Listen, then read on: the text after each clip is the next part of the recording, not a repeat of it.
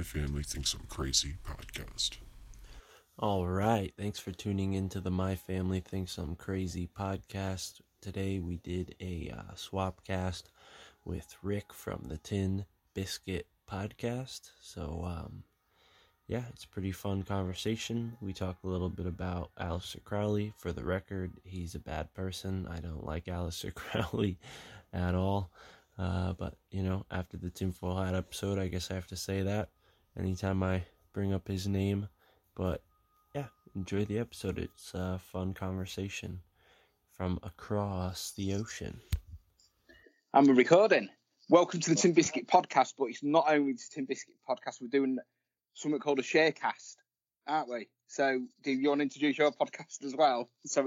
Also listening to the My Family Thinks I'm Crazy podcast. My name is Mark Steves. Thanks for having me. That's good. And thanks for having me. I see you've got your coffee. I've got my tea. It's what time is it? It's like 8:30 now in like the UK. What time is it there? You're 5 hours behind, aren't you? Yeah, 3:30 right now. I don't know what that is in military time, but yeah, 3:30. Let's see. 15:30. Cool. So what should we talk about? You had the subject in mind, didn't you? Yeah, well, I mean, obviously we kind of, for those listening who don't know this, we kind of got to know each other over the whole Crowley subject, because as I'm doing the research to do this episode that's already been released on Tinfoil Hat, I'm just kind of enveloped in Crowley information, doing research, listening to podcasts. And, you were following, I think it was the podcast Zero, the Instagram. I worked for Sam's new podcast. And I don't know if it was like you reached out to me or vice versa, but either way, I got onto this, that you had this Boleskine box, the Boleskine box from the Boleskine house where Crowley did his ritual of Abramelin. So, it was just kind of, the more I get into this stuff, the more I notice the synchronicities in the world. And you and I meeting, all the way across the Atlantic Ocean, this is one of those moments, because here I am doing all this research on Crowley, getting books and stuff, and you're over there. And tell me a little bit more about what exactly you have, the Boleskine box there. Well, I was looking for a Dybbuk box to open just for purely shits and giggles on like my YouTube channel, and then I noticed this box. To be fair, I will get it out because I've got it in this case, and I'll just show you all. And that's it there. Ooh, very creepy. So I got that on eBay, and the reason why I sort of found that one on eBay, because it didn't look like it was all covered in wax. It didn't look like a fake. It had a 6-pointed star on it, which I thought was the Star of David. Then it introduced me to the Seal of Solomon. Yep. And then that led me down the path. So I paid about £97 for it, plus a bit extra for postage. And it's like sort of went from there. I sort of investigated Boleskine House. There was I've done videos on it. I've done 6 videos. And everyone said the wax looks too new, this looks too new, that looks too new. But then I was speaking to someone yesterday, and he works with wax, and like he said, it's near impossible to tell about wax and paper. Paper's quite easier because it like sort of turns yellow if you put it into the elements. But the box had a little gap on. Sorry. So what he said is that wax doesn't have any sort of visible aging that you could kind of... He said it's quite ambiguous to tell just from looking at it because of it's been used. But the reason why I got it, as I say, was to open it on a line, and that led me down the whole thing of learning about Boleskine, Aleister Crowley. I don't think I pronounced Boleskine House, but it's like I've been told it's Crowley, not Crowley. It's Crowley. Just like to tell people, I've been in contact with like the seller off like eBay since about, it's nearly 2 months now, like sort of month and a half. And what drew me to it, it's not covered in wax. the guy didn't and hasn't dealt in anything like that before. Because if, like, you do notice people who sell these Dybbuk boxes tend to have paranormal names, that tend to deal in paranormal stuff. This was the first thing. So I like started researching, and it had a gap in them, like the box. So I tried to shake it about, and I could see a coin. People said this was bullshit, but it was purely the truth. I could see a coin, and it said 1958. So from that's where the timeline started, from 1958. So then you had Major Edward Grant, who shot himself. Someone on Instagram said you don't really want to look at him because he had troubles anyway, because he shot himself with a shotgun in Aleister Crowley's room. Wow. And that was Major Edward Grant. Then he said, maybe look at Jimmy Page. And I said, well, why Jimmy Page? And then it took me to Jimmy Page. Then I went to Keith Anger. And to cut a long story short, I did open it, and it's got, do you want to see the sort of things inside? Please, yeah. I will open it. I had to buy a box for it because all the wax was falling off. So that's it. It's like a hand-carved box.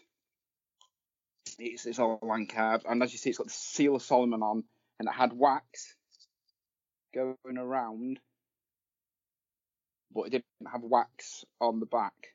So I'll just open it and show you quickly what's inside. So you've got a dried, I think it's I can't ever remember them. Is it a dandelion? It's not a dandelion. It's not a daffodil. It's a. I've got the notes here that got a note that the White Witch daisy. Daisy, okay. So it's a dried daisy, and then this. Yeah. Wow.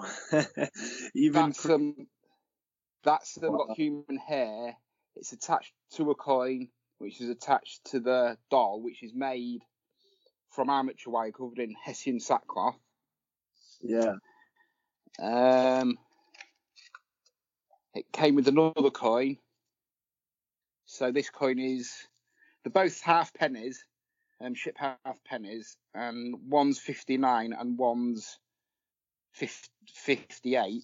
That's 58 and that's 59. And then it came with a picture. Yeah. And now, I mean, that's Hebrew, and then you've got Baal. Now I recognise that instantly because I'm a massive horror fan, and that's the demon from Sinister. Okay. It's nearly a complete replica, but as with the hair, you can see it's fine human hair, and it's even got a bit of sellotape here to hold it together. Huh. So it's been locked to this, and this is called a tag lock apparently. So you think maybe those two pieces of hair are from different people, and that's why they're taped together like that? Maybe I'll just show you. It's just like a clump of hair. Okay. So it's very fine, and to me, I'm no hair expert, but I would say that's a girl's hair. Yeah. And from the first video, all that was sealed down against there. Yeah. So, and then as you see, it's all burnt. And when did that movie come out? That guy is in. That came out in 2012, and the first fire in Boleskine House was 2015. Okay. So I mean, from what I know about Wicca, you would seal something like that in wax so that no one could ever see it. You know, once somebody opens the box, it's kind of like, in essence, like Pandora's box. Like, it's out of it's all gone now. But like the magic is when it's closed and sealed. So that spell is long gone now. Well, that was found underneath the drawing room floorboards, and it was inside another box. Yeah. So it transpires the drawing room, which is room 6, Boleskine Foundation, says that's room 6, was actually his oratory. Because if you look on plans from originally there's no door, and he needed a door to open to the north. The north is overlooking Loch Ness. Yeah. So that was buried underneath floorboards in his oratory in like the old oratory, which was room 6, which was like the drawing room. Yeah. So going back to the timeline of 2012 to 2015, you're looking at the Dutch owners. It was a private Dutch owners that used it for just like a holiday room. Now the Dutch owners did have a daughter. The Dutch lady, I think she deals. I'm sure I read in an article she deals in Japanese car parts, and she's like 74 now.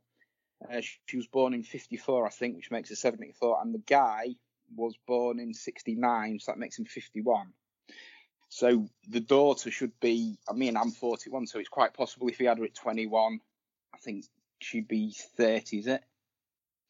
Okay. So, but that's the timeline, and that would go with the age of the wax and things like that. I didn't even know what a poppet was. I didn't know what a tag lock was until sort of like a white witch was helping me out. Going back to the owner again, I said to him, "Tell me if it's a fake, because I don't mind. It's a good story. I won't." And he said, "No, truthfully, it was his friend who found it after the first fire, because his friend worked for a firm that went to assess fire damage properties, and he found it under the floorboards, took it. He didn't feel comfortable with it. He had a run of bad luck where he crashed his car and broke his arm, things like that. You can put it down to psychosomatic, which is where, obviously, if like bad luck happens, you can relate it to anything. He gave it to the seller. The seller kept having bad nightmares about it, and his wife didn't really like it. So after a couple of months, he decided to sell it. Well, I'll tell you what. I'm sorry. I've like been having a few weird dreams, but that's because I've done nearly a month and a half research on everything. So it's just that. And that kind of echoes what happened to me with Crowley. Okay, so I'll try to keep this a little short, because the psychosomatic angle of it, I completely understand you chalking it up to that.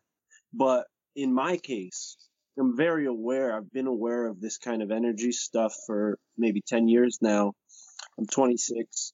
So it was kind of a young age when I got into this stuff. But 4 years ago, I spent around the same price. I don't know how much pounds is converted into dollars, but I spent about $100 on a Crowley book, right? So a lot of money, probably the most expensive book I ever ordered online, and not actually from a store. So I order this book online. I take it to work with me, because at the time I worked at a cafe and I had time to read. So I'm standing there at the cafe, the book's under the counter, and it's a big book. I mean, it's Crowley's Magic, right? It's basically kind of like a compilation of a few of his Abbas, Liber Abba. Right.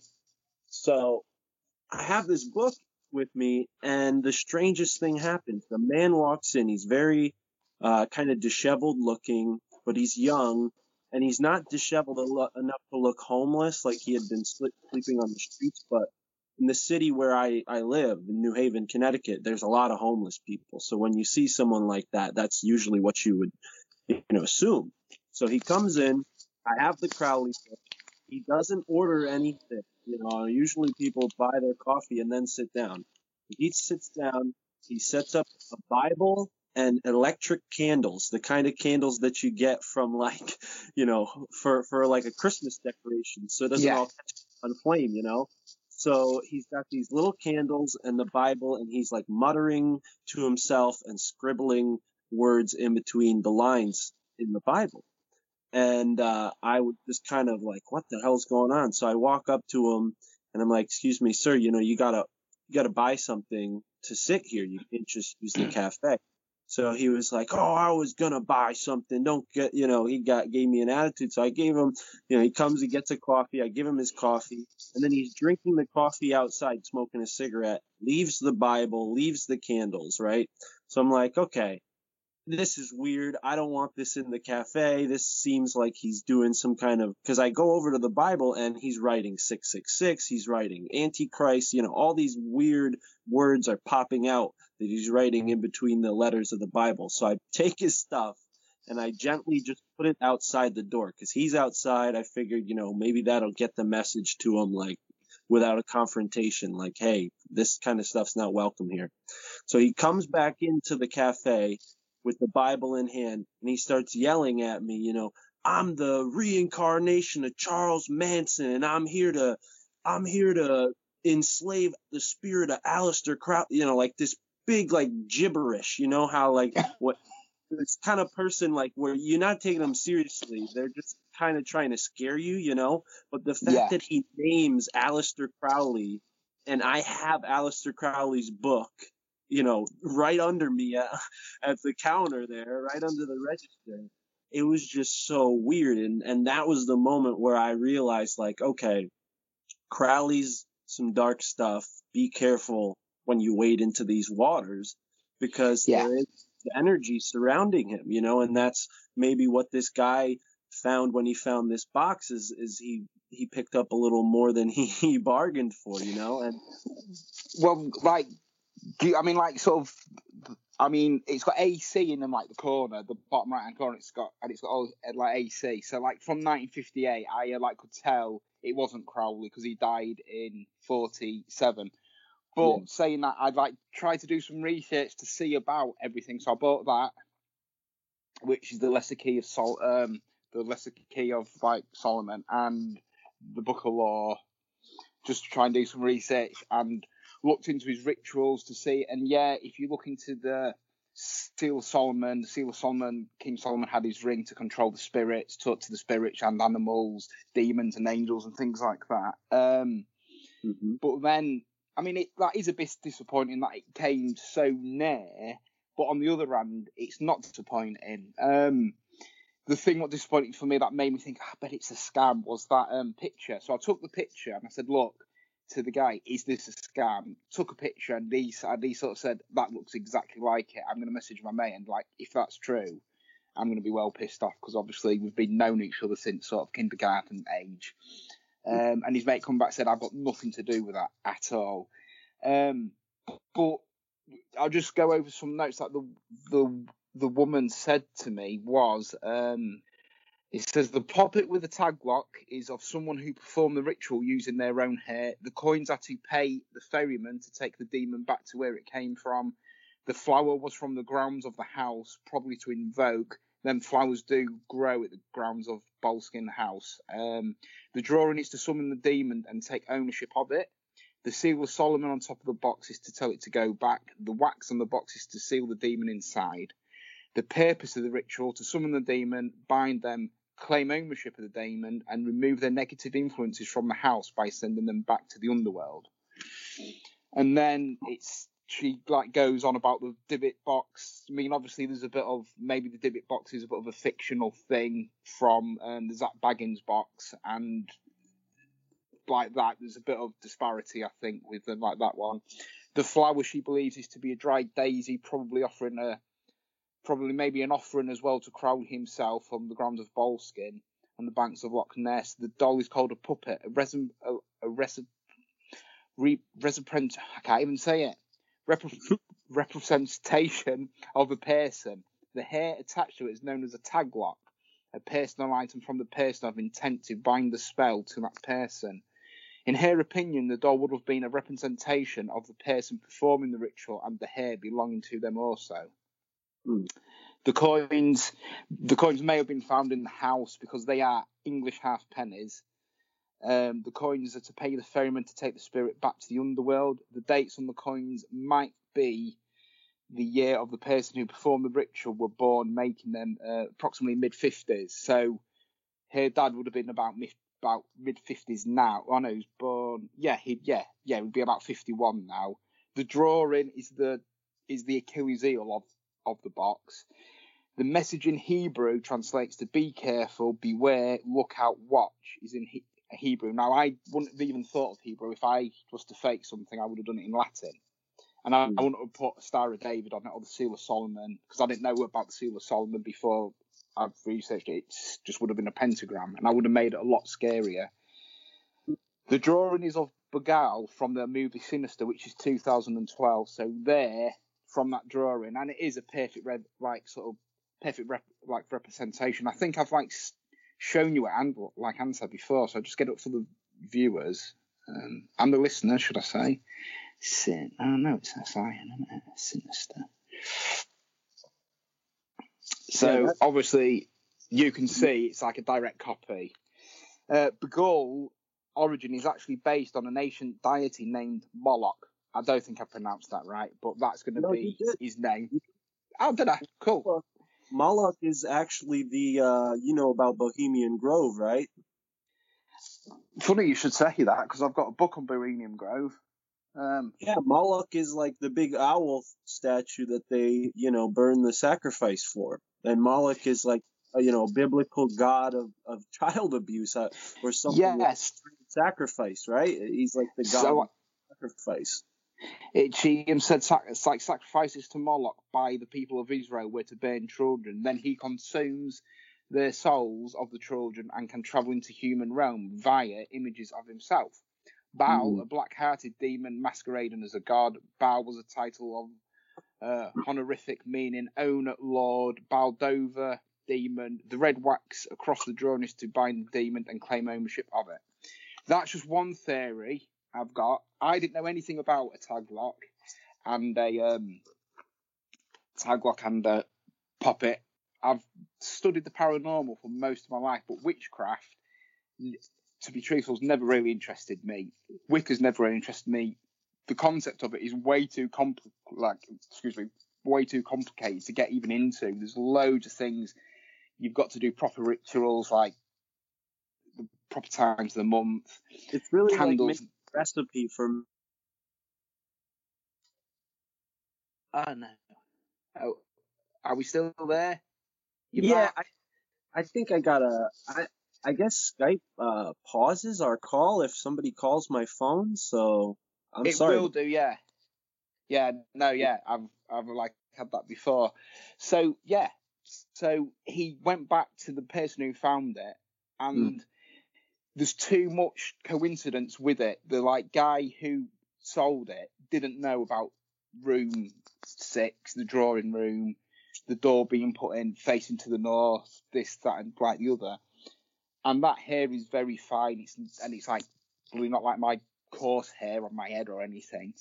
So I think I did say in the end video that it's probably done by maybe a teenager, mid-20s person who's into the whole lore of Aleister Crowley and Boleskine House, maybe knows a bit about witchcraft, maybe studied for maybe 5 years and is a horror fan, maybe tried to do a curse, maybe tried to possess someone, got someone's hair, or they did maybe try to be, because obviously going back to Crowley, when he did his guardian angel, you have to invoke the 12 kings and dukes. Now, Mathers called him off to Paris halfway through, and he didn't finish that. Apparently, he finished it in Egypt, but did he get anything in? Also, Baal is mentioned in the Lesser Keys of King Solomon. So, with that being said, and the 6-pointed star, it's a lot of effort to go to for the amount of money I paid. So to me, it all fits. And people are saying, well, if it was in a fire, wouldn't it be fire damaged? And I repeatedly said it was found within another box under the floorboards, because someone else first said, could it be a witch bottle? And I thought, what's a witch bottle? I've never heard of this. And I started researching witch bottles.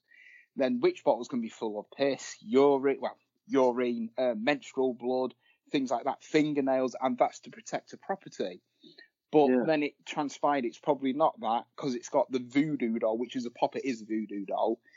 And it's not a bought one off Etsy, because the wire wrapping around the the cloth, it sticks out and you can easily cut yourself. It's also got a pungent smell. I've just handled it and I can still smell it. Now, initially, I thought, what is that smell? And I messaged the owner, and he said, well, the thing is, because he goes in, he cleans out things and assesses fire damages, he sometimes cleans items up, so it's probably the polish. but I've opened it up and it stinks of the same thing. So someone said it could be Petrolia. So Petrolia. So that's where I'm at. The Inverness Courier has done a bit on it, and they are doing a follow up on it. So I'm just hoping the universe will show the owner or whoever did it. It'll get back to them. But my main concern was, because I didn't know anything about Aleister Crowley, I thought, it's going to be good, this. We think it's a homage to him, so whoever did it tried to maybe clear something up. Then I started reading about the 12 Kings and Dukes, and I thought, fucking hell, what have I actually done? And I got quite worried. So that's why it took me so long. And like someone said, well, why have you done the videos in so many parts? And I said, I'm learning it, and I'm like, sort of as I'm finding out, you're finding out. I even took the box to I took it to an antiques guy. We've got an antiques place in a town called Cleethorpes. I live in a place called Grimsby, and I took it to this guy who's an antique person, and he signed it and dated it. And he said, viewed box, it's hand carved, dark wood, possibly Holy Land gift. The wood looks like laburnum wood, hinged, so it's possibly could be used as a cigarette case, a cigar case, or a card case. It's probably within the last 20 to 40 years. Now, that's where I found it a bit, because I thought, is that with the wax on, or is that the box in general? Or is that the age of the box now? Or was it made in the 40s, 50s with the coins in it? So that's where I got confused from the timeline. So I think he meant maybe with the wax on it, which is 20 to 40 years. But I don't know, because obviously if it's 2012 to 2015, and he said he couldn't really tell the age of the wax. He's just guessing off the box age, I think. And then he just said it's attempted at wax seal, and he signed it, and his I don't think he's actually dated it, to be fair, but August 2020, Alexander Antiques, Cleethorpes, North East Lincolnshire. Then he signed it there. So then he's put that on a carbon copy receipt. So I've put that in the box. So that's as far as I've got. So I'd try to get as much information as I can, because I was hoping it'd be like Crowley or maybe Jimmy Page or Keith Anger, or someone said Kenneth Dent, I think, who it's Dent. It's Kenneth Anger. That's it. He's the guy who was associated with Jimmy Page. He was a Hollywood director. He made the movie Lucifer Rising. There's another guy with the similar name. I think his name is Kenneth Grant. And Kenneth Grant is like a member of like the Satanic Church, and was a pen pal with Aleister Crowley, and they exchanged information on magic rituals and whatnot, and he wrote a book about him. Well, Jimmy Page had a friend staying there as a caretaker, Dent. So there's all these people researching the back, looking at Kenneth Anger to see if there's anything in them pictures. But it turned out it's maybe a lot newer, 2012 to 2015. So I'm just hoping in a way she gets to see it, because I'm pretty sure it's a girl. Don't ask me why, I just think it's the hair. Or like maybe the guy tried to get his wife or the daughter possessed. Who knows? But all I know is that wasn't meant to be found.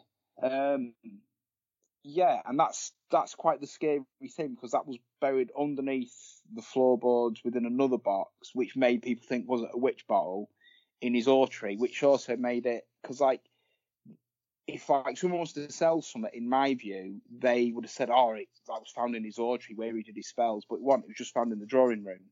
It took me ages to find out that was his oratory. So if you do look at the plans, it has got a door that is put in that opens to the north. So there was something else I was going to say, but I can't remember now. But yeah, that's as far as I've got, really. So it is what it is now. So if you could clear up one thing, I'll give you, what as much as it's worth, what my theory on it is. So just this one thing. So the box, it's underground, under the floorboards, right? Not underground. It's within the building.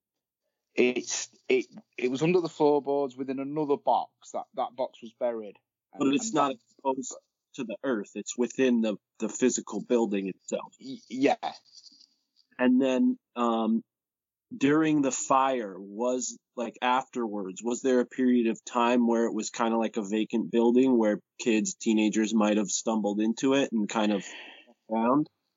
Well, the fire is an interesting one because the first fire in 2015, no one knows how it started. Apparently it started in the kitchen, but they do not know what started it. So they've just put down overheating.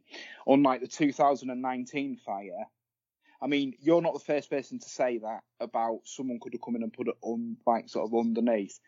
Boleskine House Foundation said, well, we had a look in the drawing room in 2019 and there was nothing there. And I said, but this was found in 2015, so there would be nothing there. But they said, well, that could be possible then because the floorboards were up. But that's the point, as you've said, but if it was a company that went in to assess the fire damage, I would have thought it'd been a space of maybe a few weeks. Yeah. Of it doing it. As to the puppet and the actual ritual, I will say, it does get a little tangled when you're dealing with the subjectivity of rituals because, I mean, when you get into this type of Wicca or whatever you choose to call it, this kind of spell making, there's Someone said folk magic, yeah. Yeah. There's a lot of people who believe in kind of creating your own meaning behind things. So one person's interpretation of a daisy might differ completely from another person's. So it does get a little tricky trying to interpret what do these physical objects mean as far as the spell that was trying to be cast. And to me, my first instinct, and I may have some details wrong, so this theory might be whacked, but my first instinct is, to me, it looks like somebody kind of opportunistically was like, oh, Crowley's house, that's powerful. I love this girl. I'm desperate. Let me do a spell. And this is probably a person who's interested in the occult and all this stuff enough to be able to put together a kind of makeshift spell and maybe a broken heart. I mean, I know it's kind of a cheesy excuse, but I think, a broken heart can make you do some pretty crazy things house and leave the ex-girlfriend's hair, attached to a pocket in a box, So. I mean, the other interesting thing is when they bought the house, the couple, the people who did it up, it was actually being rebuilt. They was doing it up. There was work being done on the house when the Dutch couple bought it because they was doing it up for their holiday home. So there is that as well. So yeah, it's just one big mystery. I mean, there's no doubt in that. Well, there's no doubt that is a proper ritual. You've just hit the nail on the head. It can be interpreted in so many times. Was it someone that was trying to get someone possessed? Was it someone who went there after the fire and tried to bind whatever was in there?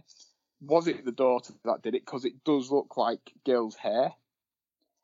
Was it meant to be found? If it wasn't meant to be found, that's one thing I'm not too happy about having it. If it wasn't meant to be found, people have said even if it's from Boleskine or not, there's a lot of intent gone into that. Yeah. And as I say, the Achilles heel is the drawing. But if the drawing relates to Moloch, and if it is someone who's into horror and witchcraft and into the whole lore of Boleskine House, Crowley, Mathers, everything like that, you can then see where it's coming from. But then the whiteness of the paper and that, so it all does tie back to that sort of time. I mean, it's only 5 years. It's only 5 or 8 years away. And if you put paper away, it can stay that white. But I don't know enough about anything that side, really, so that's why I asked for help. And some people were saying it's not done by a serious magician. And I didn't think it would be because, they said if it was Baal or anyone, they'd have the sigils or the signal things on and sort of drawing. So someone suggested it maybe is a Wicca or maybe a folk thing, and they've tried it their way to sort out whatever was right there. But it's a creepy looking thing in sort of general, and the fact it's got the Seal of Solomon on it, and then that's it. If you look back at history, or the Seal of Solomon, it all relates to the Golden Dawn, things like that. And it's like they did actually have the like sort of Seal of Solomon on the like the back of the cowls and things like that. So after I found it and opened it and did the research, I was so glad, because I thought it's just doing my head in, because it's all I thought about: research, looking at documentaries on like YouTube, listening to podcasts like, you know, and like yours and Sam's and like other Divot Boxes things. And it's like such a good, it's like over. I mean, the Inverness Times rung me up Monday and said, we're going to do a follow-up piece, you know, do that. And I said, the best thing to do is look at the last video and I'll explain everything and my theory to why it's probably a young person, maybe well, I say young, you're like 26, could have even been younger, but it would be a teenager into horror, into Crowley, doing some sort of ritual, and did that. That's, or it could be a curse, or I might just release the demon and it's in my house. I don't know. Well, I mean, to that, you seem to know what Crowley did in the house, right? You described how he did the ritual, and then it was interrupted, and he went to Paris, and he had his marriage with Rose Kelly, and then he did the invocation in the pyramid. But have you heard about his ball lightning attack, where he was attacked by ball lightning? No. So No. Crowley spent some time in New Hampshire, right, which is maybe 10 hours north of where I am, and up in New Hampshire, he was struck by ball lightning. Okay, coincidentally enough, ball, right? Ball is like this demon, and then we call it ball lightning. So he gets struck by ball lightning, and it, you know, was upsetting enough for him to go and write to the newspaper. I mean, he wrote, you know, for newspapers, magazines, articles, all that. He was a very prolific writer, but yeah, he hit up the New York Times and said, "Hey, I just got struck by ball lightning. Is this interesting to you guys?" So it would not surprise me that whatever dark spirit that he summoned during the Abramelin ritual followed him until the end of his life. I think that might be why Crowley tried to fake his own death multiple times. I mean, I know a demon probably knows that you're alive even if you fake your own death. I think they have ways of telling that, but yeah, it would make sense that he was kind of haunted in that way. He tried to fake his own death twice, and he's getting attacked by ball lightning, and then this house that he did the ritual in catches on fire. I mean, it's go par for the course with whatever that demon's up to. I mean, also from the very start, before Boleskine House was there, a kirk, which is a church, was built on there. I mean, I'm sure you've mentioned it in on the Tinfoil Hat podcast that the congregation in the church all burnt down and they all perished. Even there's been accounts of like some sort of wizard raising the dead, and like the parish person had to come and like put them animated corpse back in. So it's all steeped in history, that like place. And it's like, I mean, going back to your Tinfoil Hat, the Tinfoil Hat podcast, he wasn't a stupid guy because he went to Cambridge. And Sam, I didn't even click until Sam said, "Oh, he's just one of them rich kids who does this and that." But it doesn't. Regardless of that, he wasn't a thick person. These rituals are really complicated. You have to be on the ball. I couldn't do one because I'm dyslexic and fit. So I would probably get up a bloody disabled demon knowing my luck. But he like went to Cambridge. He like obviously from his upbringing is very regimented in religious, so you can understand from a psychological point of view where he just wanted to turn around and say bollocks to you all. And obviously that's fashioned the way he was.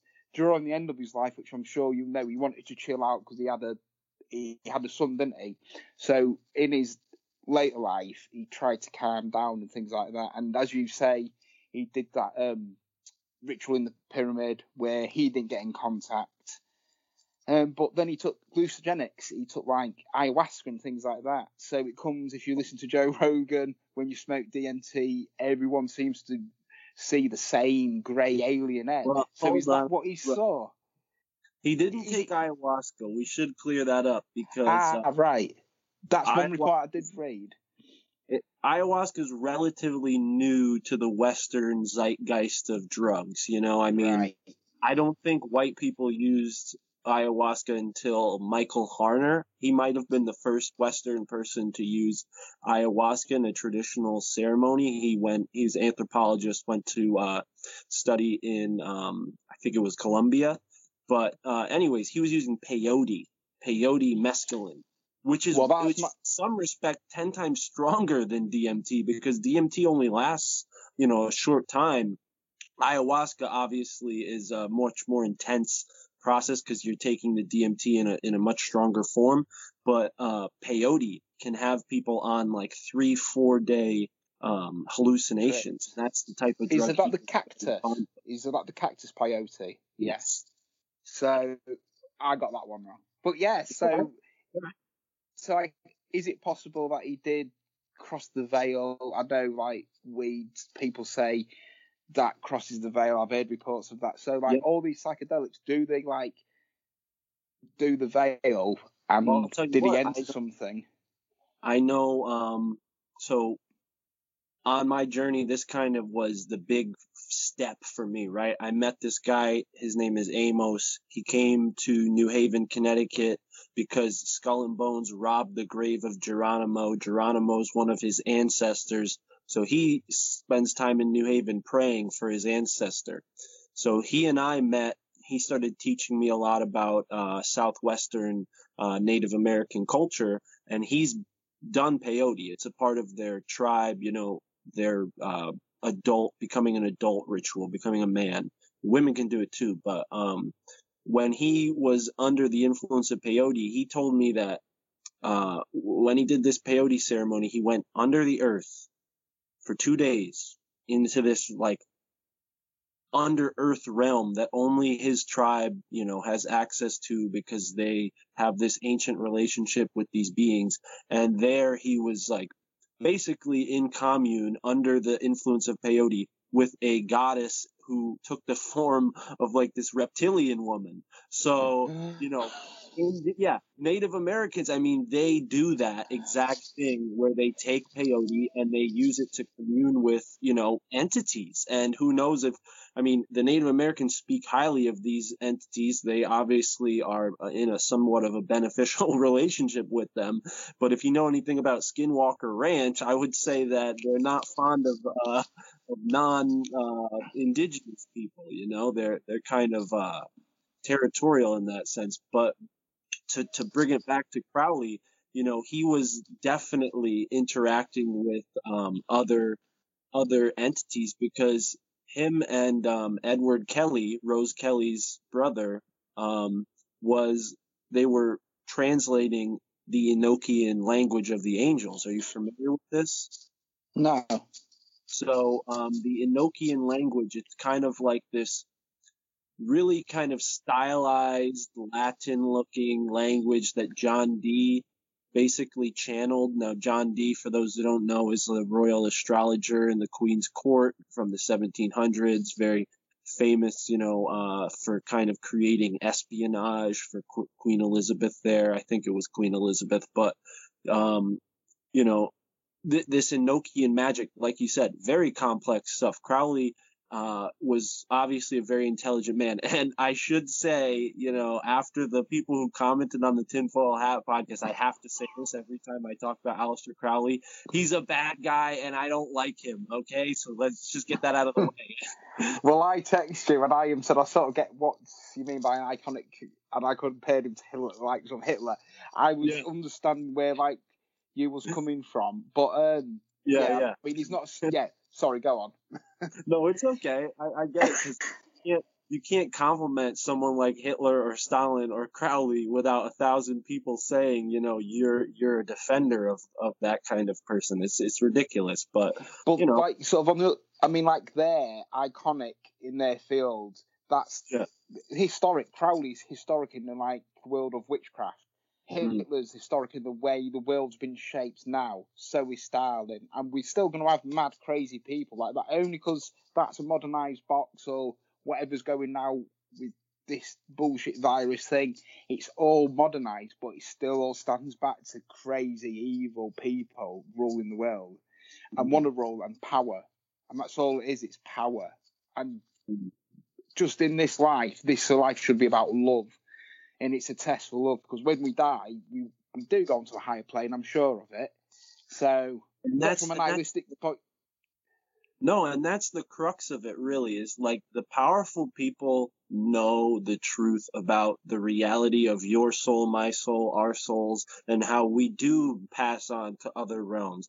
And the fact that they keep us in ignorance about that is to manipulate that science for their bidding and for their own power maintenance and their power control, right? Because it's through their relationship with the so-called angels. The kings were always divine and had divine inspiration. What does that mean? That just means that the king had some, alien blokes or some angels, in his ear. That's all it means. And that's what Crowley was trying to kind of expose into the light, is like, oh, hey, you guys want to talk to angels? This is how you do it. And that's kind of what I tried to say on Tinfoil Hat that caught me some flack, is like, yeah, some people are evil, but nobody's perfect and nobody's perfectly evil. So like the fact that Crowley was evil, but he did expose this stuff into the light, is something that we have to give him credit for, amongst, the few things we can give him credit for. I mean, like, I've tried to read that bloody Lester Keele Solomon, and it's like sort of mind blowing. I mean, it's not a big book, but to understand it, you've got to be so intelligent, and if you're at a level like Oxford or Cambridge, you're at a far higher level than most people will be. And he took it that bit of extra further, and he introduced psychedelics to rituals, and he introduced sex, because when you have sex, you're at a high orgasm level, and things like that. And if like things start to thin the veil and you're there, weird shit does happen. And people might not believe that, but you sometimes have to accept that weird shit happens that we don't understand. Yeah. And he brought that in to the forefront, whether that be when he said things about children and sex and things like that. It's like, that's his thing. I don't agree in that bullshit, but that's his thing. And he was a very complex man, and during the end of his life, I think he sort of wanted to chill out, because he always wanted a son, but he got a daughter. I know his daughter died, didn't she? Quite young.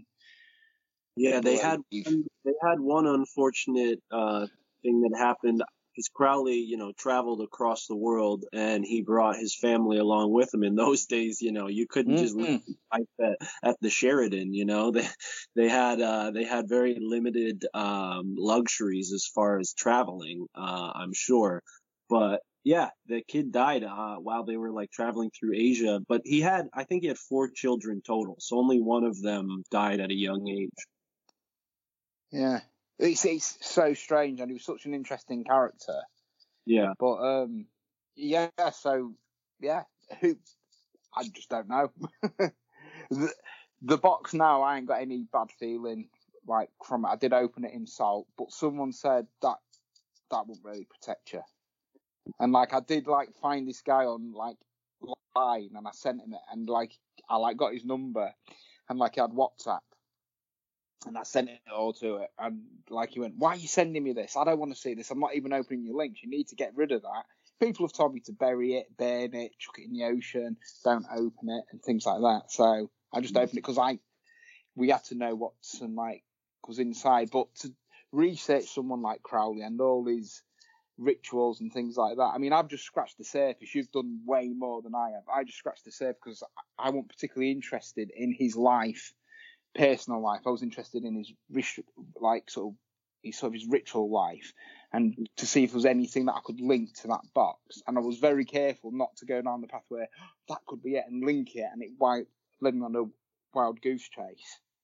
So, I'll tell you what, you have the Lesser Key of Solomon, and that, I think I have the same book. It's called like a Goetia. Is that? Yeah. Have you seen that word? So that's kind of like a list of what seems to be demons and, different entities, right?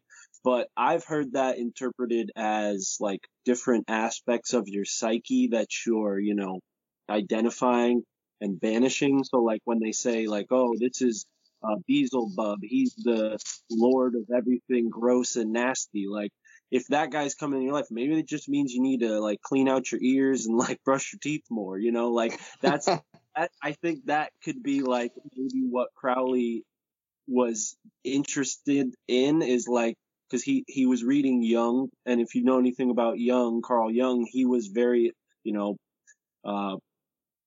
pivotal in our understanding of modern psychology, because he kind of identified a lot of the energy that's within your mind and how it flows through your life. And Crowley kind of latched onto that in like almost a way to perfect yourself, to make yourself the best vessel to contact the entities. It's just, I think where Crowley went wrong was that, you know, he just let whatever entity come into his life. I mean, that god Aiwass, right?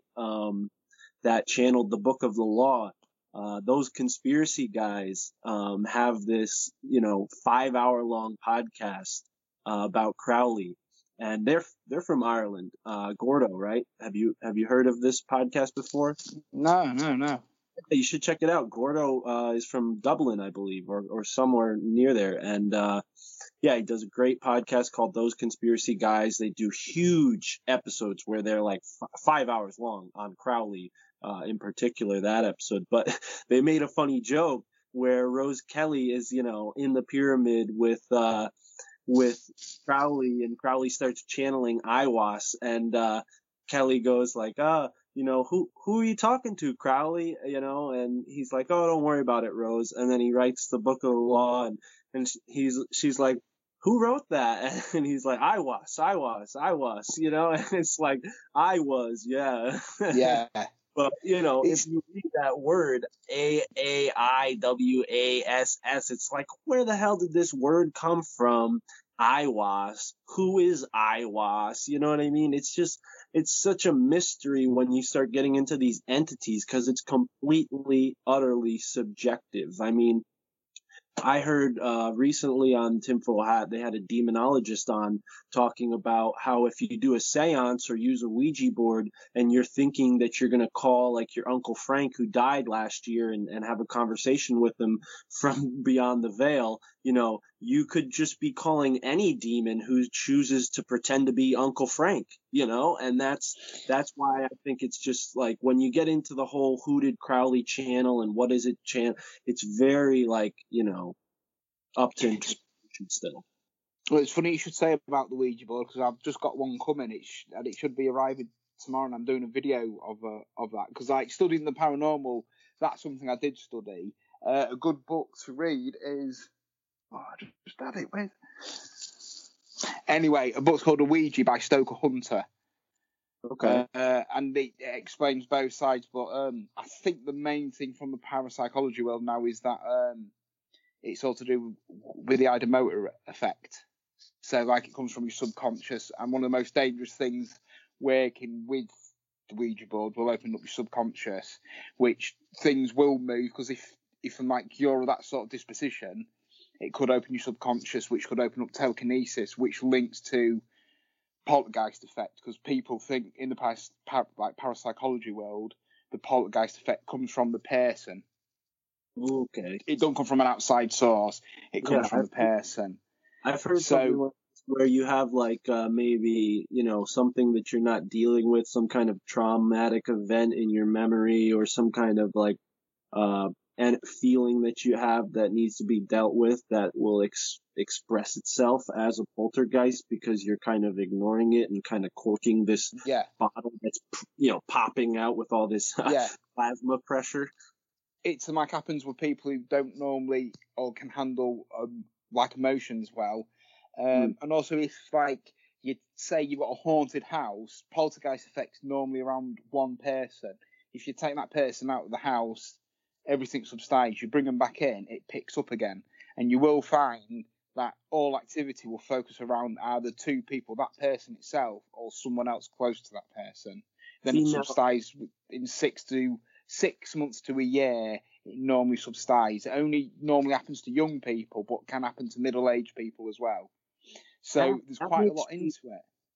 that makes me kind of think about, because what's interesting about poltergeists and ghost hunting, it seems to be, for the most part, very understood on the eastern side of the world. Like, they understand spirits. They have like feng shui and different arts that like kind of manage your relationship with the spirits. Whereas here, on the more western side of the world, we've kind of colonized a lot of places and kind of moved on to land that wasn't our ancestors' land. And I think with the whole house thing, it's like, what if those people, like you said, who are the source of the weird paranormal activity, what if they're kind of like a battery that gets activated when it puts itself, when they're in a place like a haunted house, which might have something with the land that's particularly energetic. So like they're like a battery, and you put it in its place and it just like turns everything on, Well, that's one thing when people, because I used to investigate people's houses, and one thing I used to do was give them a pen and like a notebook and said, if there's anything that happens, record it and try and record the weather, the time and the date. That's the best thing you can do to get a diary of things, because then if it happens every night at 8 o'clock, you can think, well, it's an environmental issue or it's something that's going on in your house. There's loads of issues because there might be something else going on along with normality going on. And if you're at that, because like some houses I went to, people said, oh, haven't you brought all your equipment with you? And I was like, well, no, we're just going to talk about it. We'll come back, do a questionnaire, then we'll come back and talk about the questionnaire, and we'll go from there. Because normally you can solve it with just them 3 meetings. But if people are like, sort of, if you take drugs and that, and you do a Ouija board, you open your subconscious up, you hear a bang, that's a normal bang. But something weird does happen. Everything relates, which we come back to the beginning of the podcast, psychosomatic. If it's all psychosomatic, and it just gets to me, is everyone sees things before they go to sleep or when they wake up or halfway through the night. And there's something called, I've completely forgotten what it's called now. It's where you wake up and sleep paralysis. Sleep paralysis is a different one, because then you've got lucid dreaming, you've got waking dreams and things like that. I think it's is it hypnagogic or hypnagogic, where you go to sleep, you're halfway through the dream, and you can hallucinate and you can hear things, but it's not actually there. You're dreaming while awake, but it seems real. Like, I went to someone's house and she said she woke up and saw a demon on her boyfriend's chest, and this demon was a lizard. So I'm very skeptical when people say, I'm not calling them liars, but I'm skeptical when people say, I saw it at night. It's much more. I mean, ghosts aren't going to wait on sort of till it goes dark and go, hey, it's dark, let's scare them. If it's an active place, it's an active place, and that's all there is to it. Yeah. You're going on about the energy, which is probably classed as residual energy, which is which is helpful, because if you've got thunderstorm and it's high in electric, there's a theory in physics, or beyond physics, should I say, which is paranormal, obviously, is where if it plays back a recording in time. So if you see a Roman soldier in a field, or a soldier walking through a wall, it's just a play back in time. They're not there. You're just watching a recording. And it's also been reported that some people actually see themselves going into their own house. So it's just a play back in time, which is beyond. So I think it's called the Stonewall theory. So I think water's good for it. If it's high in electric, it can record things. If it's high in motion, it can record things. And emotion can still stick to houses. Like if you've been into a house or a room and you felt a bad vibe from it, or a bad vibe from a person, it's the same thing. We've just got these senses. It might not be a ghost, but it's still classed as paranormal. When people say it's paranormal, it's like it's not ghostly. A paranormal happening is just something beyond what we understand in the realms of science now and physics. Yeah, So we just talked about on Zero, Sam's spiritual podcast I was on as a guest, and we talked about Dr. Masaru Emoto's study about how emotion has a physical recordable effect on freezing water, and how, you have different patterns you can create and record in the water based on the frequency of the thought or prayer or words that are exposed to that water while it's in this cold state where it creates these crystals. And, just like you're describing, the emotion is a huge factor in these kind of situations, because your emotions are having a tangible effect on your environment. Anytime you speak a bad word, that word literally carries a sort of negative frequency, a negative pattern that travels out of you into the environment around you, and vice versa. If you hear somebody curse, or not even a curse, because you can say a curse word in a good way, to tell a joke, but you get what I'm saying. The emotion, the charge behind it is what we're starting to learn here. And I think, like you described, like this hypnagogic state, we have the alpha, beta, theta, delta brainwaves that our brain can be conscious in, and we still have a lot to learn in those fields of science. I mean, the sad part is academia puts so much money into materialism, and this whole scientific materialism is that those sciences are having catching up to do, and I think that's happening, now. I'm quite into lucid dreaming, and I don't know if you lucid. Yeah. I mean, like one technique that I read a really good book is like one technique is to keep a dream diary, and to do a reality check. And the reality check I do is I hold my hand out and I'll count my fingers 1, 2, 3, 4, 5. I don't do it like that, but then I'll turn it around and count 5. And if I count 5 there and 5 there, I'm not dreaming. Because if you try it in a dream, you'll never count 5. It'll be 6 or 8. So like one of the things is, if you always see a black dog in your dream, that's sort people say, "Oh, I've always seen a black dog in like my dream," but I don't want to know what it means. One theory is that if you see a black dog in your waking, like reality, which is now, see a black dog, do your reality check, and every time you see a black dog, do a reality check. Then in turn, that will transpose to your dream world. You'll do your reality check, you'll know you're not dreaming, and then you wake up in like your dream. And then there's techniques to keep in your dream before, because like once you know you're dreaming, you like come out and like you go out. But there's books on it. I try to keep a dream diary, but I just wake up and I can't be asked. I'd like do it for about 3 days to a week, then I'm just not bothered. I'll do it about 10 o'clock on sort of my work break, and by the time I've finished my breakfast or my first cup of coffee, I've forgotten the dream. Yeah. So being like, because again, keeping a diary of things, you like can see a pattern of things coming up, and then you can go back and go, that's so strange, yeah, and it might be relating to something. And you mentioned sleep paralysis. You'll like probably notice everything that comes of ghostly things happenings, it always happens at night time. Near enough always happens at like night time. So it's more credible, and I'm not calling people liars, but it's more credible if it's maybe in the daytime. The thing with nighttime is it's the end of the day. We're all knackered. Our senses are like low. Our immune system's low. We've got low energy. We like can't be bothered. We're relaxing. We're very sensitive. It's like you wake up and you can hear a bang. How many times have you been falling asleep and you think you've heard the phone ring or someone shout your name and no one's there? That's part of the whole psychological thing of us. But people say, shit, I've got a ghost. And it's like, try not to worry. Write it down. And I tell you what, not one person ever wrote it down for me in a diary. And I was like, what's the fucking point of me trying to do anything? I'm like giving you the info.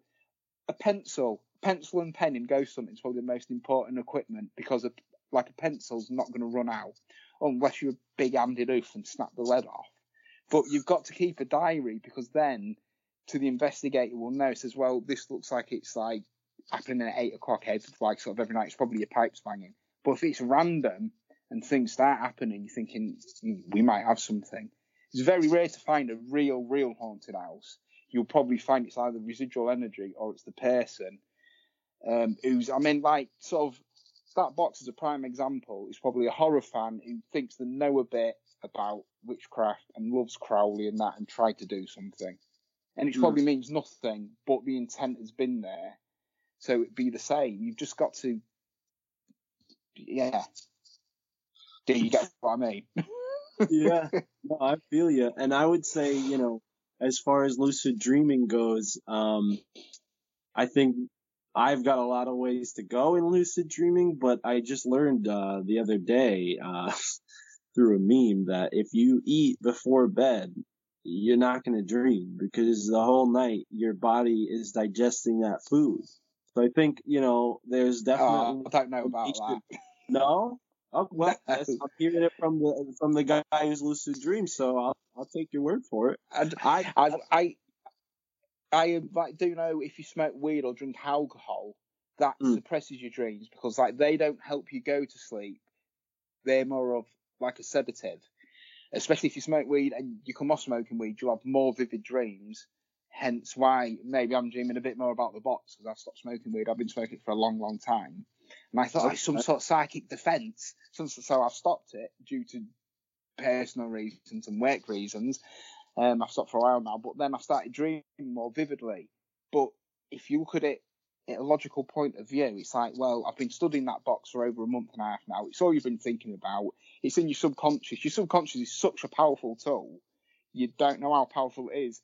And that's why another thing on the subconscious is why people think you have deja vu, because our subconscious goes into a collective consciousness. So you experience someone else's maybe.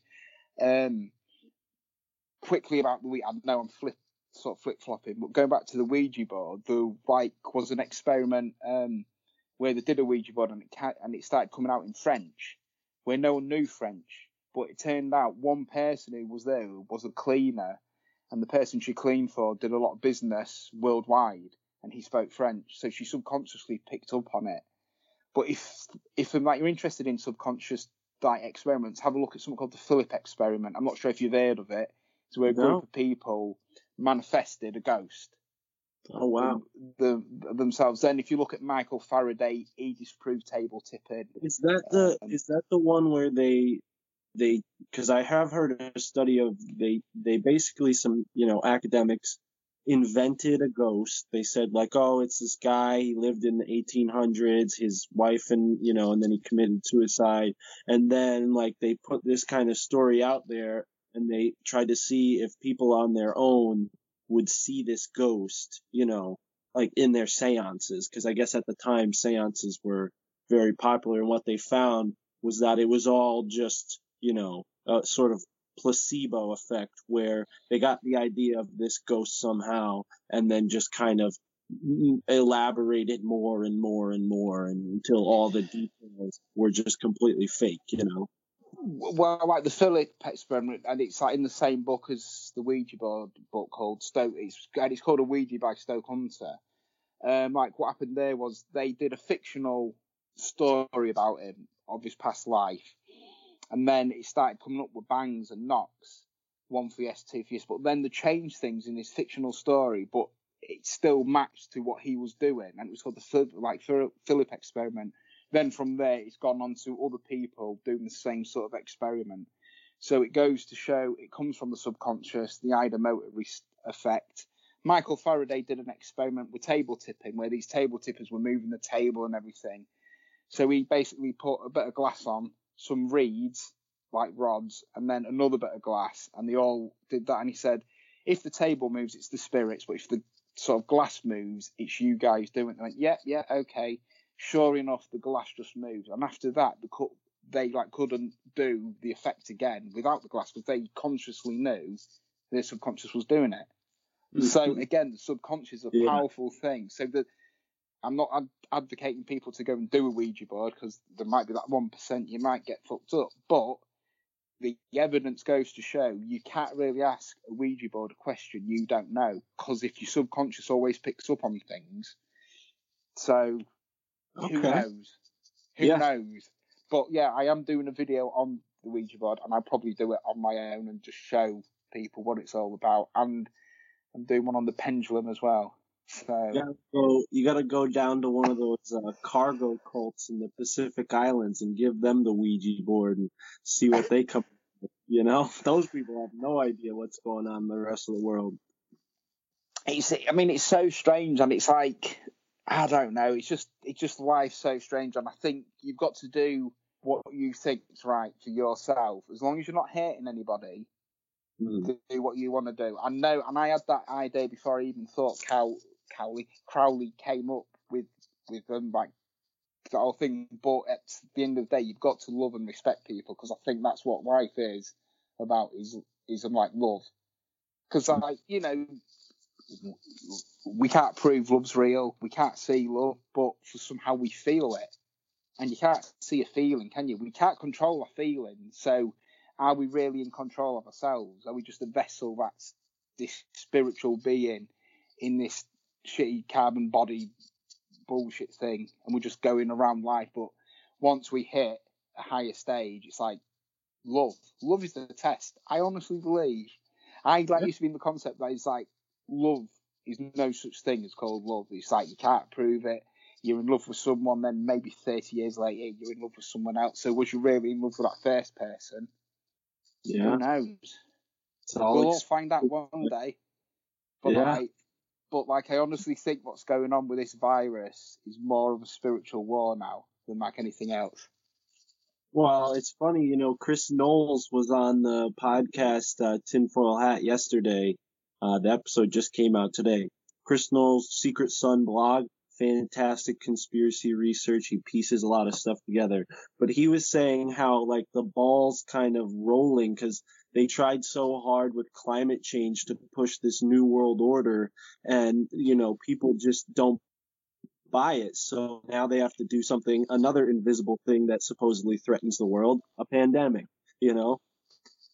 It's I mean, we're going completely off topic, and like it's something I wanted to speak about on like Zero when I'm like you asked me on, but it's all dynamic. These like people with these face masks, it's just a lot more to it.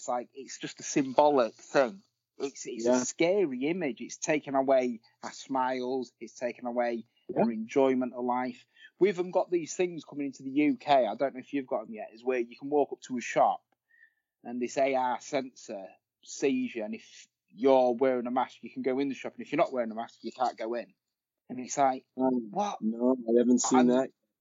Well, they're being used in the UK, and if no one believes it, go check it out, because a few shops are like sort of using that now. And I'm putting a few things on my Instagram stories, and a lot of people now, there's a lot of pushback against everything, because it's like locking people down. You can't go into Wales. I heard a rumour, just like curfews coming in, masks being worn everywhere you go. It's like, what's going on? Well, the death rate's low. So, and it's like, I mean, I know you've got a lot going on coming up in like November with Donald Trump. Yeah. So it's just 2020 is a mad year. And then even before 2020, November time, you had, was it Agenda 21? And then a few months later, you had this virus that's come from Wuhan. And it's like, well, the flu and pneumonia is still killing more people. Everyone's wearing a mask. The masks have been mandated here from the 24th of July in shops, and public transport was a bit before that. But our sort of infection rate's still going up. So masks aren't doing anything. But you see more and more people walking down the street in the cars with masks on. And I'm like, it's your choice, because it is your choice, and I respect your choice. This is why I've got the podcast, freedom of expression, freedom of speech. But I'm like, think about what's going on. Think about you're willing to take a vaccine and it's 100% in my view, mark of the beast. And it's definitely coming, or if like not already here. Yeah. So I've just resigned to the fact now. Yeah, I actually, one of the many reasons I quit my past job as a Amazon delivery driver was because they were enforcing the masks when we were loading our vans. In the summer, when it's hot, we're lifting all these boxes to load up our van, and we got to wear a freaking muzzle on our face. And then in the middle of August, they come in and they have a gun, a laser gun, that points a laser at your head and tells you your temperature. Yeah. So I literally, they were like, okay, we got to line up to take your temperature. I walk by the guy. I'm like, fuck you, fuck this. I walked into the warehouse. I got my boxes. The boss comes over. You can't, I got scolded. I put up a big, what to do. I was like, this is not America. This is not the Constitution. I got loud. All my coworkers heard it. And my boss came over as I'm loading my van after the dust had settled. And he's like, listen, Mark, I agree with you 100%, but my boss is what I'm worried about, and that's all it is these people are tied to this stupid set of rules because it's tied to their paycheck. And, we're all living under this kind of corporate hierarchy of someone has a boss or someone has someone that they need to listen to. Otherwise, they lose their financial security. And I think that's a big reason why I got into podcasting. I'm sure it's a reason why you got into it, is because I wanted to be my own boss. I've had jobs where I was my own boss before, and right now I'm doing Lyft and I'm doing my podcast and I'm working for Sam. And I make my day. I have my schedule ahead of me, and fuck Amazon. Well, I've still got a job, and unfortunately my podcast isn't making any money, but I'm still going to plow on. I'm still plowing on because it's, I believe truth needs to be out there. How long we've got a podcast for, who knows? Who knows? Yeah. I mean, Joe Rogan's got a massive podcast. He's just gone to Spotify. That sort of, to me, I was like, well, with some of that amount of money, why didn't he just get his own platform, chip in with like Bobby Lee, Sam, and all the other podcasters and get a new pod? But why go to Spotify? Spotify's already kicked some of his like podcasts off. So you know what I mean? It's like sellout in like my view. And like I used to listen to Rogan a lot, but I don't even listen to him no more. So and it's not jealousy. It's like someone's got that amount of money. Why didn't they just open their own platform up? And I know how hard it is to get platform, because I know brand new Tube's just come out, which is an alternative to Blue Tube. You had BitTube and things like that, but someone with that power and that sway could have done it. And it's like he's just gone from one devil to the next devil. Listen, I'll tell you what, it's not that hard, because if you're from my area, you know about Gas Digital Network, you know about Gas Digital Podcast Network. Well, I've had Zach. I just had Zach and Miko on. I think it was last week or week before. Yeah, I saw that. So Louis J. Gomez could figure out how to do his own platform. I think most people can. Louis J. Gomez, he's a cool guy, buddy. He's not the brightest bulb. I'll say that. No, I just like where Rogan's got the money. He's like got his brand. His brand is Joe Rogan. He could have just opened his own. Could have just opened his own podcast platform. Said fuck you to everyone, free speech, everything goes. Obviously, when people say free speech, we like know what free speech. We don't go into the paedophilic world, the rape world, or things like that, because that's normal people aren't like that. But well, those are people who are imposing their will against someone else. So that's not, those people trying to express themselves. They're expressing something that's not free. No, fuck that. That's true. Crimes against people. That comes back to the masking issue. Mask. You're like sort of saying you're doing as you're told. You're not going to speak out against us. It's all symbolic. I really do hope I'm wrong, and I really hope it is just a virus and they're doing it for the betterment of the people. But I don't think they are. Yeah, no, I mean, I hate to say it, I've been on this road, like I said, for the past 10 years, and, I didn't trust Bush, I didn't trust Obama, I half trust Trump, because he at least acknowledges conspiracy theories, but, from the beginning of COVID, I knew it was all bullshit, and I'm not gonna, you can ask my best friend, he heard me say it. The second day of COVID, March 14th, I made a t-shirt that says I'm sick of the coronavirus with "of" underlined. So I've been against the official narrative since a while ago.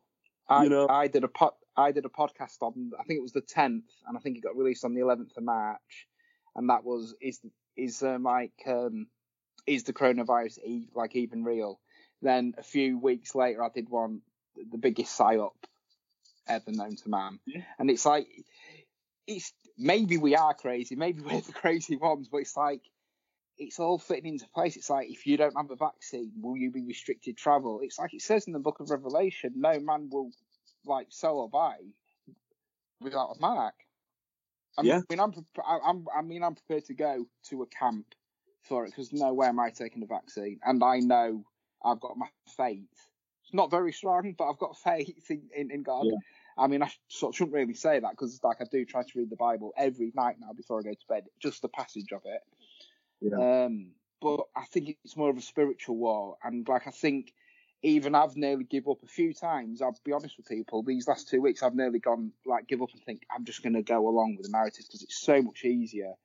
It's it's like taking that red and blue pill. You like can go back and take the blue pill and just go into your Saturday nights when you as a kid come home with your parents, have tea, watch a film and that, just be closed off from society and believe whatever you want to believe, what the news is spilling out at you. But now you're getting into it. You read an independent podcast. Sorry, you listen to independent podcasts, reading independent like reports, watching different news networks, reading between the lines, and it's like something is going on. 100% something's going on. 100%. Yeah, and I gotta say, what you just said really resonated with me because, over the past year, I know it's been crazy for a lot of people, but some of the best things that have ever happened to me in my life have happened this year. Namely, I started hanging out on this farm like an hour away from where I live.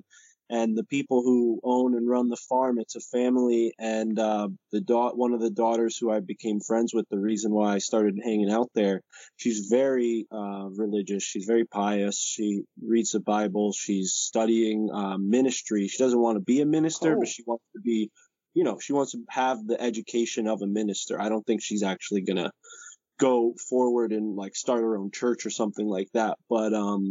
But yeah, so I think God kind of has become way more real for me than it ever has this year. And I really appreciate that because I was raised Catholic and, really didn't vibe well at all with anything that happened, from CCD to confirmation and all the things that you go through as a Catholic. It just made me kind of more atheistic than anything. And it wasn't until I started smoking weed and researching conspiracies and spirituality that I came back to the belief in God, and it's not through the church. So, I've just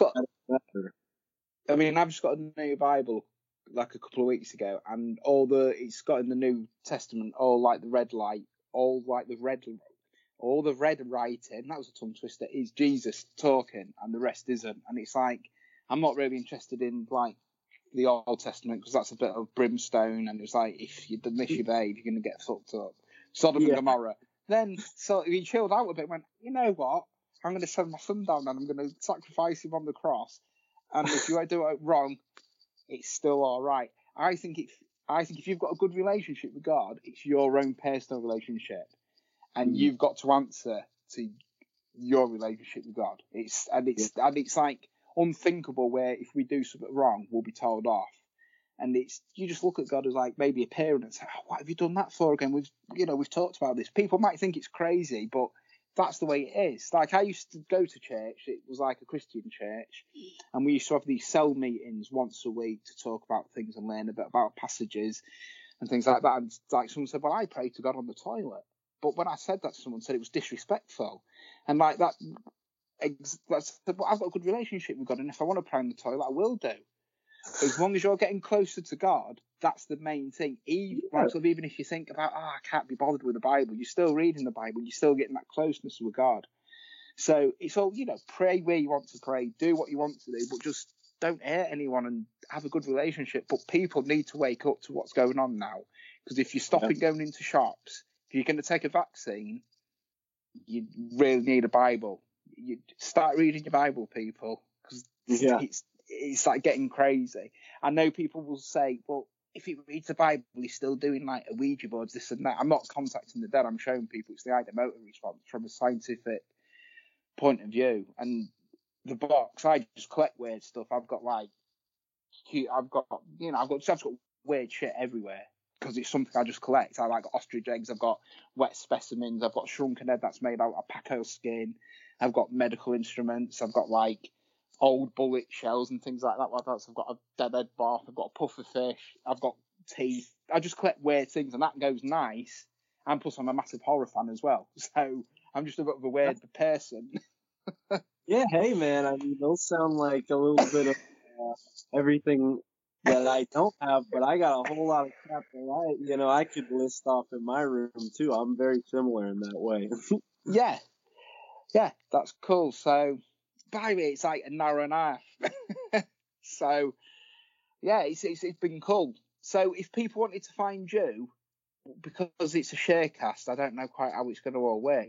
If people want to find me, just Google the Tin Biscuit Podcast. That's all you got to do, and everything will come up. So you'll find my Instagram from there, Tin Biscuit Podcast. They'll find this. They'll find my YouTube channel. It goes on onto all. I think I've had one video taken off my YouTube, and that's when I've had a group called Stand Up X on, which are like the anti-mask protests and the anti-COVID protests. But they've been on. That one I got taken off. Touch wood yet. But yeah, I've only had one video taken off YouTube. But if you want to find me, just Google Tin Biscuit Podcast. What about yourself? Well, I have a website, myfamilythinksimcrazy.us. We're not a United States government organization. I don't know if .us was just the cheapest thing you can get as far as a cheapest domain. Yeah, but yeah, myfamilythinksimcrazy.us has all the links to our stuff. We're not really on YouTube. I had an old podcast that's on YouTube. You can find that. It's called The Bud Triangle, and then yeah, we're on Spotify and we're on Patreon. Patreon has some exclusive content, and I just got my first patron actually yesterday. Shout out to Alex Sakaris from the Skeptico podcast. He has a really cool podcast out in San Diego. It's a pretty big podcast. I'm honored that he's cool. My patron. But yeah, I reached out to him after he mentioned my name on Tinfoil Hat, referencing what I talked about with Aleister Crowley. And sure enough, one thing led to another, and now he's our first patron. So go on there, join Alex. Don't let him be lonely over there. Listeners that want to join the fun. I got a Patreon. I have, but I'll start selling merch on there hopefully next year. I'm never going to charge for my content ever. I'd understand why you guys are doing it. I understand why Sam's doing it and everyone else is doing it because all the comedy clubs are getting shut. But I've got a donation, and that's through the Tin Biscuit Podcast 3@gmail.com. And I've got two sponsors. I will mention them because I didn't mention them at the beginning. That's runesilk.com. That's a beard care company. runesilk.com and tenga.co.uk. And that's an adult toy sex company. If you put in Tin Biscuit, that's Tin Biscuit, capital T, capital B, you get 10% off your first order, and that applies to both sites. So I suppose if you have a really cool beard and a really cool podcast, beard sponsorship just comes along with the territory, huh? Well, it's funny, it's the same guy who does the sex toy company and the beard company. So you can have a posh wank while having a cool looking beard. Win-win situation. All right, man. All right. I got to grow my beard out a little more before I get hit. Do that. Go to runesilk.com and put in Tin Biscuit, capital T, capital B, and you'll get 10% off. runesilk.com. Yeah. Ooh, and man. The Japanese, it's actually a Japanese sex toy company, but he's got the English part of the English part of it. So it's all cool beans. Sweet. Well, hey man, this has been awesome. I'm glad. It's been ace. Anytime you want to come back on, anytime you want to chat, anyone is welcome on my podcast. Anyone from the right side, the left side, black, yellow, brown, pink, blue, you're all welcome on. So anyone who wants to argue or say I'm a weirdo, come on the podcast. Don't do it over the shitty way people keyboard warrior then block you. Just come on the podcast and we'll have a discussion about things. Because that's how humans, both sides, need to be aired. And that's one of the reasons I've got this. Because, it's 2020, so we need to start fresh. 2021 is where we do the pushback. Hell yeah. I agree with that 100%. We're all God's warriors. So, we need to be as one. Amen. Sweet. Right then, I'm off to get another cup of tea. And I'll give you if you can message me all your details, and I'll do that, and we'll sort out the descriptions and that when everything goes on. Cool beans. All right then, catch you soon. All right, peace out, bro. All right, cheers, dude. Bye. Who are you? You just read it, dude. Mark is bananas. Crazy. Okay, this guy's losing his mind. Don't listen to him. Crazy for feeling so lonely.